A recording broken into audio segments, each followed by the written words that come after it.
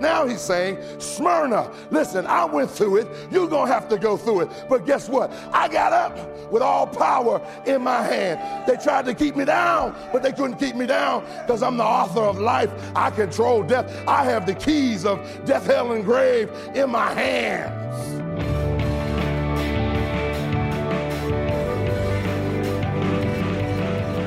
You're listening to Treasured Truth with pastor and author James Ford Jr., senior pastor of the Christ Bible Church in Chicago. I'm Steve Hillard, glad you're with us as today we begin a new series, Committed to Christ in the Crisis. You know, there are few modern-day examples of those who really were committed to Christ in the midst of crisis than Corrie ten Boom. If you're not familiar with Corrie's story, I hope that you'll stay tuned. It's a powerful one. We're going to be also taking a look at what it means to be committed to Christ in crisis, how suffering grows us, it grounds us, graces us, and grooms us, and we're going to take a look at what it means to take up your cross. So if you can, I hope you'll grab your Bible, join us in Revelation chapter 2 as we begin the series, Committed to Christ in the Crisis. Here's Pastor Ford. How many of you read that book, that classic now, The Hiding Place? Corrie ten Boom. What a tremendous and powerful story of someone who was committed to Christ. You see, her family, the ten Booms, were committed to Christ, and since they were Dutch and not Jewish, they could have avoided being sent to concentration camps. But because they were committed to Christ, they hid Jews. They got busted. And they were sent, scattered, the family was split up, and they were sent to concentration camps. Corrie ten Boom and her older sister Betsy was sent to Ravensbrück in Germany. And so you know how they degraded those people. They stripped them of their clothes and their humanity. They shaved their heads bald like sheep.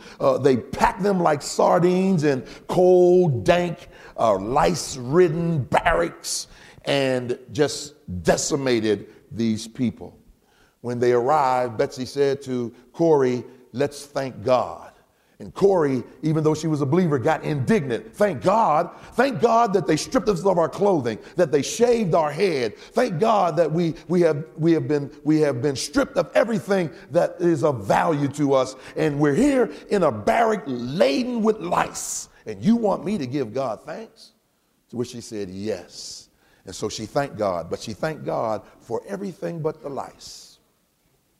Her sister said to her, "You didn't thank God for the lice, and I'm not going to." Fast forward the clock, about 8 or 9 months went by, and here's what they began to notice, that women in the other barracks were being experimented on. Some of them were being sexually abused, but not one woman in their barracks had experienced any of that.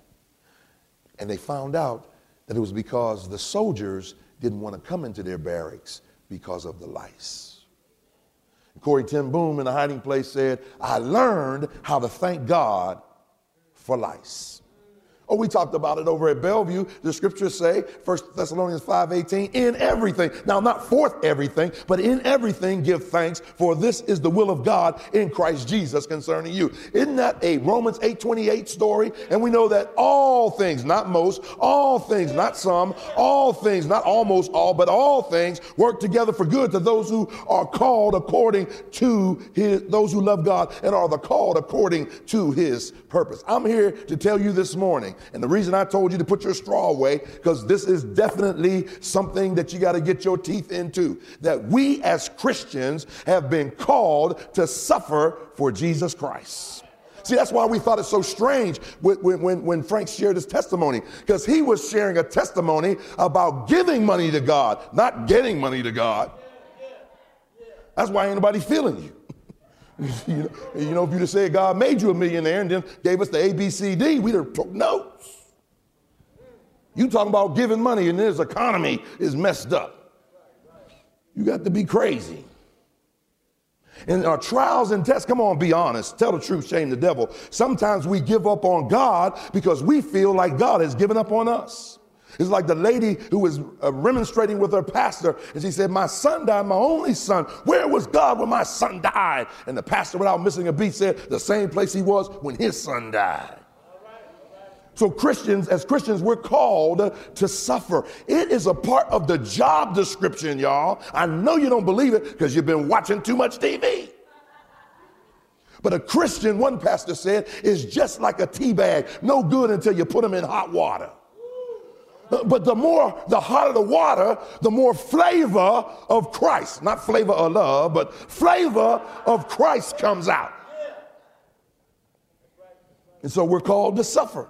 John 16:33, in the world you shall, not might, not may, you shall have tribulation, but be of good cheer. I have overcome the world. Philippians 1:29, for unto you, me, us, it is given in behalf of Christ, not only to believe on him, but also to suffer for his sake. 1 Peter chapter 4, verse 12, beloved, think it not strange concerning the fiery trials which is to try you, as though some strange thing has happened to you. 1 Peter chapter 5, verse 10, but the God of all grace, who have called us into his eternal glory by Christ Jesus. Go on, get your shout out. Go on and praise the Lord. Look at the eternal glory, but don't stop reading there, because it says, after you have suffered a while, make you perfect, establish and strengthen and settle you. See, we got to understand something. Suffering grows us. Suffering grounds us. Suffering graces us. Suffering grooms us. Suffering is what makes us grow as believers. When they sent the Russian cosmonauts into space the first time, when they came back after only 213 days in space, they were so discombobulated they could not walk. And for 30 days, they could not walk.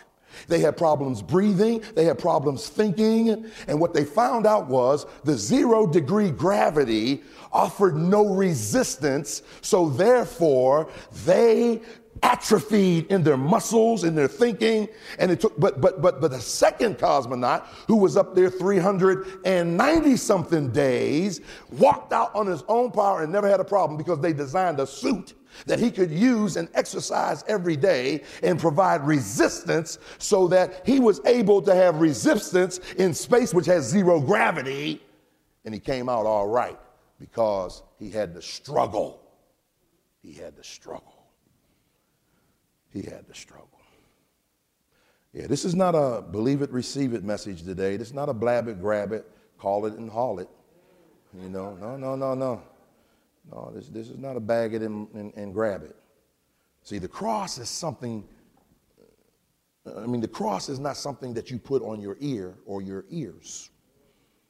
It's not bling for your neck, but it's a burden that you bear on your back. See, when you saw someone carrying a cross, you knew he didn't have a round trip ticket. Yeah, he wasn't coming back. See, I know what you're thinking. See, you think the cross is your wife. You think the cross is your husband. You think the cross is your children. You think the cross is your pastor. You think the cross is your job. No. In Scripture, you know what a cross is? Only the things that you suffer for Christ's sake. That's it. That's it. Now, Smyrna was a church that knew what it meant to suffer for Jesus. They were committed to Christ through the crisis. And a lot of times we say we are, it's easy to be committed when everything's going well in the marriage. You ought to know that. I submit to you, some people are faithful to their spouses because, not because they're committed, but because they never get an opportunity not to be. Some have said, I'll love you and I'll promise to love you till death, and it's just love them till death do us part. Young people, it's easy to be committed in the church house, but how you doing in the schoolhouse? Yeah. And so, like one sister told me, Pastor, it's hard to find a faithful man nowadays. Some men run on you faster than cheap pantyhose.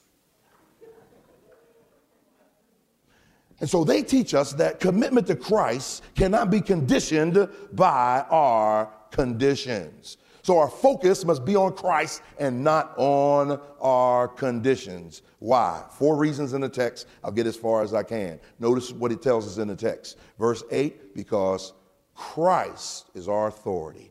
Verse 9, because Christ conveys our approval. Verse 10, because Christ controls our appointments. And verse 11, because Christ gives our affirmation. Let's walk through this text.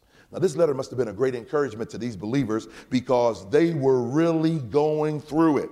Jesus gave to them what they needed to hear, as he's done with each church. Exactly what they needed is exactly what they got. We call it a rhema. And so Jesus is coming to them and ministering to them in exactly what they needed. But what a great reminder that God does provide just what we need. Well, you're listening to Treasured Truth with pastor and author James Ford Jr., a message entitled Committed to Christ in the Crisis. And we'll get back to this message in just a moment. Hey, if you're ever on the go, you're away from the radio, you can still hear Treasured Truth. You can use Moody Radio's mobile app. It's available for the iPhone, iPad, or your Android phone or tablet. The best part, it's free. So that makes Treasured Truth available on demand, along with many other Moody Radio programs and streaming music stations. To get the app, you'll find links at our website, or you can look for it at your favorite app store like iTunes, the Amazon App Store, or Google Play. Again, the easiest way just might be at our website, treasuredtruthradio.org. Back to the message. Here's Pastor Ford. See, if you jaywalk over to Sardis, here's what you'll find. Ephesus, they lost their first love. So what did he present to them? Himself. Now this church, they're going through suffering, and we'll see what he presents to them. You jaywalk over to Sardis, they were a dead church. And what did he say? He was life.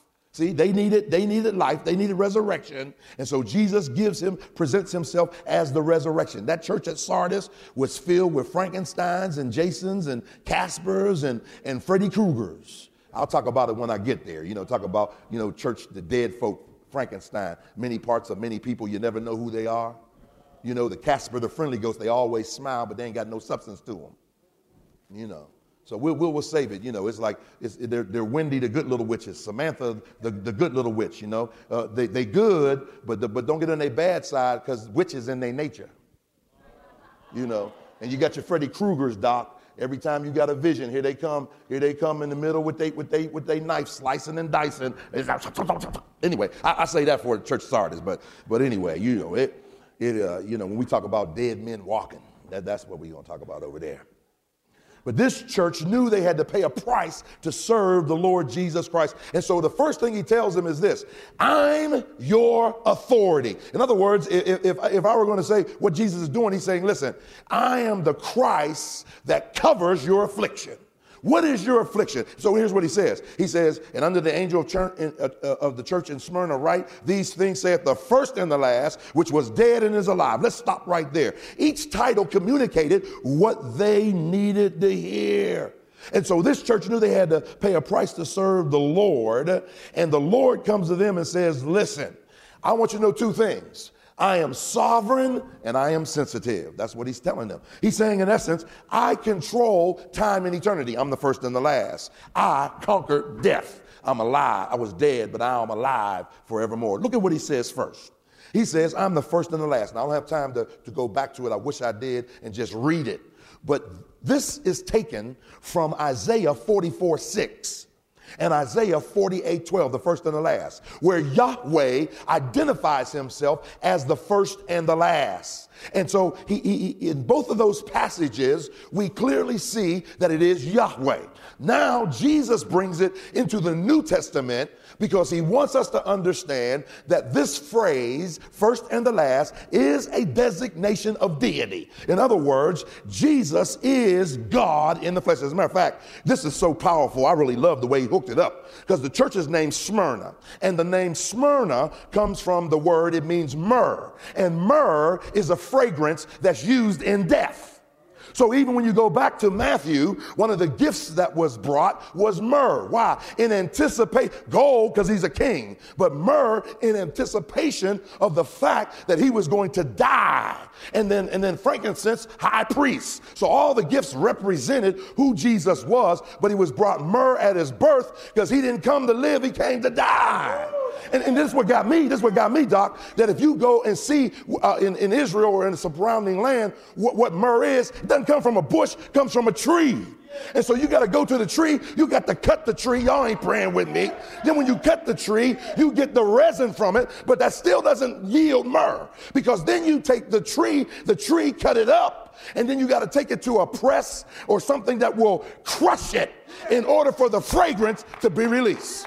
Now that's the Lord Jesus Christ, who because of his death on Calvary, his death yielded a sweet smelling savor before God, and it became that which was the satisfaction for your sins and mine. And now he's saying, Smyrna, listen, I went through it. You're going to have to go through it. But guess what? I got up with all power in my hand. They tried to keep me down, but they couldn't keep me down, because I'm the author of life. I control death. I have the keys of death, hell, and grave in my hands. Anytime God got anything in his hands, you know what I'm trying to tell you? I'm in charge. I'm in charge. You ain't going anywhere until God say you're going. I don't care what disease you got. And so he says, listen, I'm the one that's sovereign. I'm sovereign. I have the first word and I have the last word. Because God didn't start when start got started. God started start. He is the beginner who began the beginning before the beginning began to be. I love saying that. I just love saying that. Y'all know I just love saying it. And he's saying, listen, he said, and I'm the period in the sentence of life. Oh, man. Listen, y'all, listen. We need to understand this. See, how are you going to know that he's Jehovah, God, my partner, the God who saves, the God who is my Savior, unless he deals with our sin? How are you going to know that Jesus is Jehovah Jireh, God my provider, unless you have more month than you do money? How are you going to know? See, people who don't need anything generally don't need or don't depend on God either. See, when the refrigerator's full, when the price of gas done went back down. I like what J. Anthony Brown said. He said, remember when we used to have gas and it was, under $1, and we pull up in the gas station and we say, hey, what's up? We just let it run. Hey, what's up? Hey. He said, now you pull in, everybody's like, is it $20 yet? Say, now you can go back. You can go to Indiana. It's $1.51. Amen. But on and on it goes, and you know all that story well. How do you know he's all of these things? And how do you know he's able to deal with it unless we go through it? What's he saying? I'm thanking God for some of the brothers who come alongside me. One is which is Terry Pitts, and Terry's been really helping us out. He's retired, and so he said, yeah, I'll help you out, Pastor. So he came over. He fixed my lock. I couldn't fix it. Matter of fact, Eric came over, and I thought I had an electrical problem. He told me I put the light bulb in wrong. I said, oh, man, that's embarrassing. My wife told me, I said, oh, no, baby. He said, yeah, he wanted to know where your tools were. And I told him he don't have one, but you could borrow mine. Just kidding. But anyway, so he had to get 2 locks. He didn't know which one. So I had to take one back. So I go up to Home Depot. I roll in. And it's like you just thank God that when you act right and you're caught acting right. Getting caught acting right is better than getting caught acting wrong. So I'm in there, and she's exchanging it. And so I see somebody I know who I know is married, but he flirting. And so I'm saying, I ain't believing this. He all up in here. And he flirting with one, flirting with the other. So if you ever been to Home Depot, where you return it, over here is where they keep the safe and all that. So somebody said, hey, Pastor Ford, and I turned, and it was a guy named Terrell. I said, hey, T, how you doing? He said, man, what you doing? He came over, he expedited everything for me. And then he said, come with me, man. I want to show you something. So he goes up, I'm getting my money. He keeps walking. I start walking behind the counter, and, some of them ladies at Home Depot, they look like they can go a little bit. They be lifting up them 50-gallon paint buckets and all that. So anyway, I'm going through, and she turned, she said, she's a small woman, about maybe 280 pounds. And she said, hey, you can't go back here. Where you going? And then the security guard heard, and the security guard started walking over. I said, oh. Then the 2 ladies right here, the safe is back there. Everybody saw. I said, before I could say anything, Terrell said, hey, he's with me. And everybody just dissipated. I said, man, I'm going to work that Sunday. He said, what are you talking about? I said, man, they was getting ready to do me in, man. I mean, it was like, you see that sister, she flex. You know, and listen. The average brother would think about flexing on me. She ain't, maybe because she did have a hammer in that thing there, you know, but she flexed on me. She was going to put me out. You know, God moved to me. I said, man, you know what? That's just the way it is in the Christian life, man. I'm going to be talking about a church, man, who's going through some problems, and Caesar is trying to control them, but he can't do anything to them because Jesus is the first and the last. And so as they're traveling and the devil and his demons trying to bum rush them, the Lord says, they're with me. And so I'm here now in the back where a customer shouldn't be, not because of who I am, not because of any power of my own, not because of any authority I have, but because I'm with you. I'm with you, and you're their boss, and you have authority over them, and you told them, let me alone. And they weren't going to bum rush me until you told them. But when you told them, they had to let me alone. That's the confidence I have as a believer. Can't nobody do nothing to me unless God allows it. And if Jesus allows it, just like he said, go ahead, devil, you can get to him. But let me tell you how far to go. Let me tell you how long to do it. And let me tell you what you can't do to him. And so I'm thanking God that even though I'm going through hell, it's not the hell that they really want to put me through, because they can't do anything unless he allows it. I'm with him. Yeah, Doc, I kind of straightened up. Yo, T, hold up.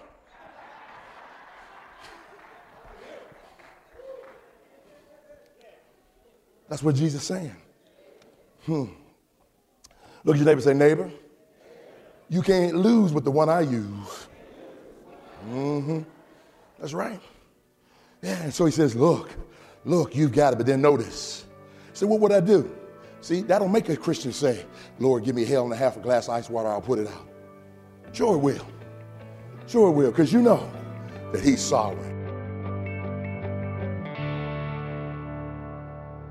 God is on your side, and maybe it's time to step out in faith with the confidence that when we're in His will, you really can't fail. Here, listening to Treasured Truth with Pastor James Ford Jr., and today's message is entitled Committed to Christ in the Crisis. You're going to find it at our website when you go to treasuredtruthradio.org. Hey, do you remember back when praying in Jesus' name wasn't considered offensive? It seems like those days are long gone. At graduation ceremonies, sports games, town hall meetings, just mentioning the name of Jesus is likely to at least raise some eyebrows. So how do you respond to this trend? How do you live out your faith in an authentic way when the culture wants you to keep quiet about Jesus? Well, that's the topic of an engaging digital book from Joe Stoll, the former president of the Moody Bible Institute. The book is called The Trouble with Jesus, and when you give a gift of any amount and support our ministry, we're going to say thanks with a digital download of the book. As you read, you're going to discover what it really means to love Jesus, to take a stand for Him in a hostile world. So contact us today and give your financial gift and request The Trouble with Jesus. We'll send a link to the digital download in your email. Just call us at 1-888-644-7660 or go online to treasuredtruthradio.org. As we approach the end of another year, your generous gift today means more than ever. So contact us now with the year-end gift and receive The Trouble with Jesus. Again, our number is 888-644-7660 or go to treasuredtruthradio.org.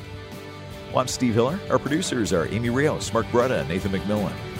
Pastor Ford continues this message called Committed to Christ in the Crisis tomorrow. Treasured Truth is a production of Moody Radio, a ministry of Moody Bible Institute.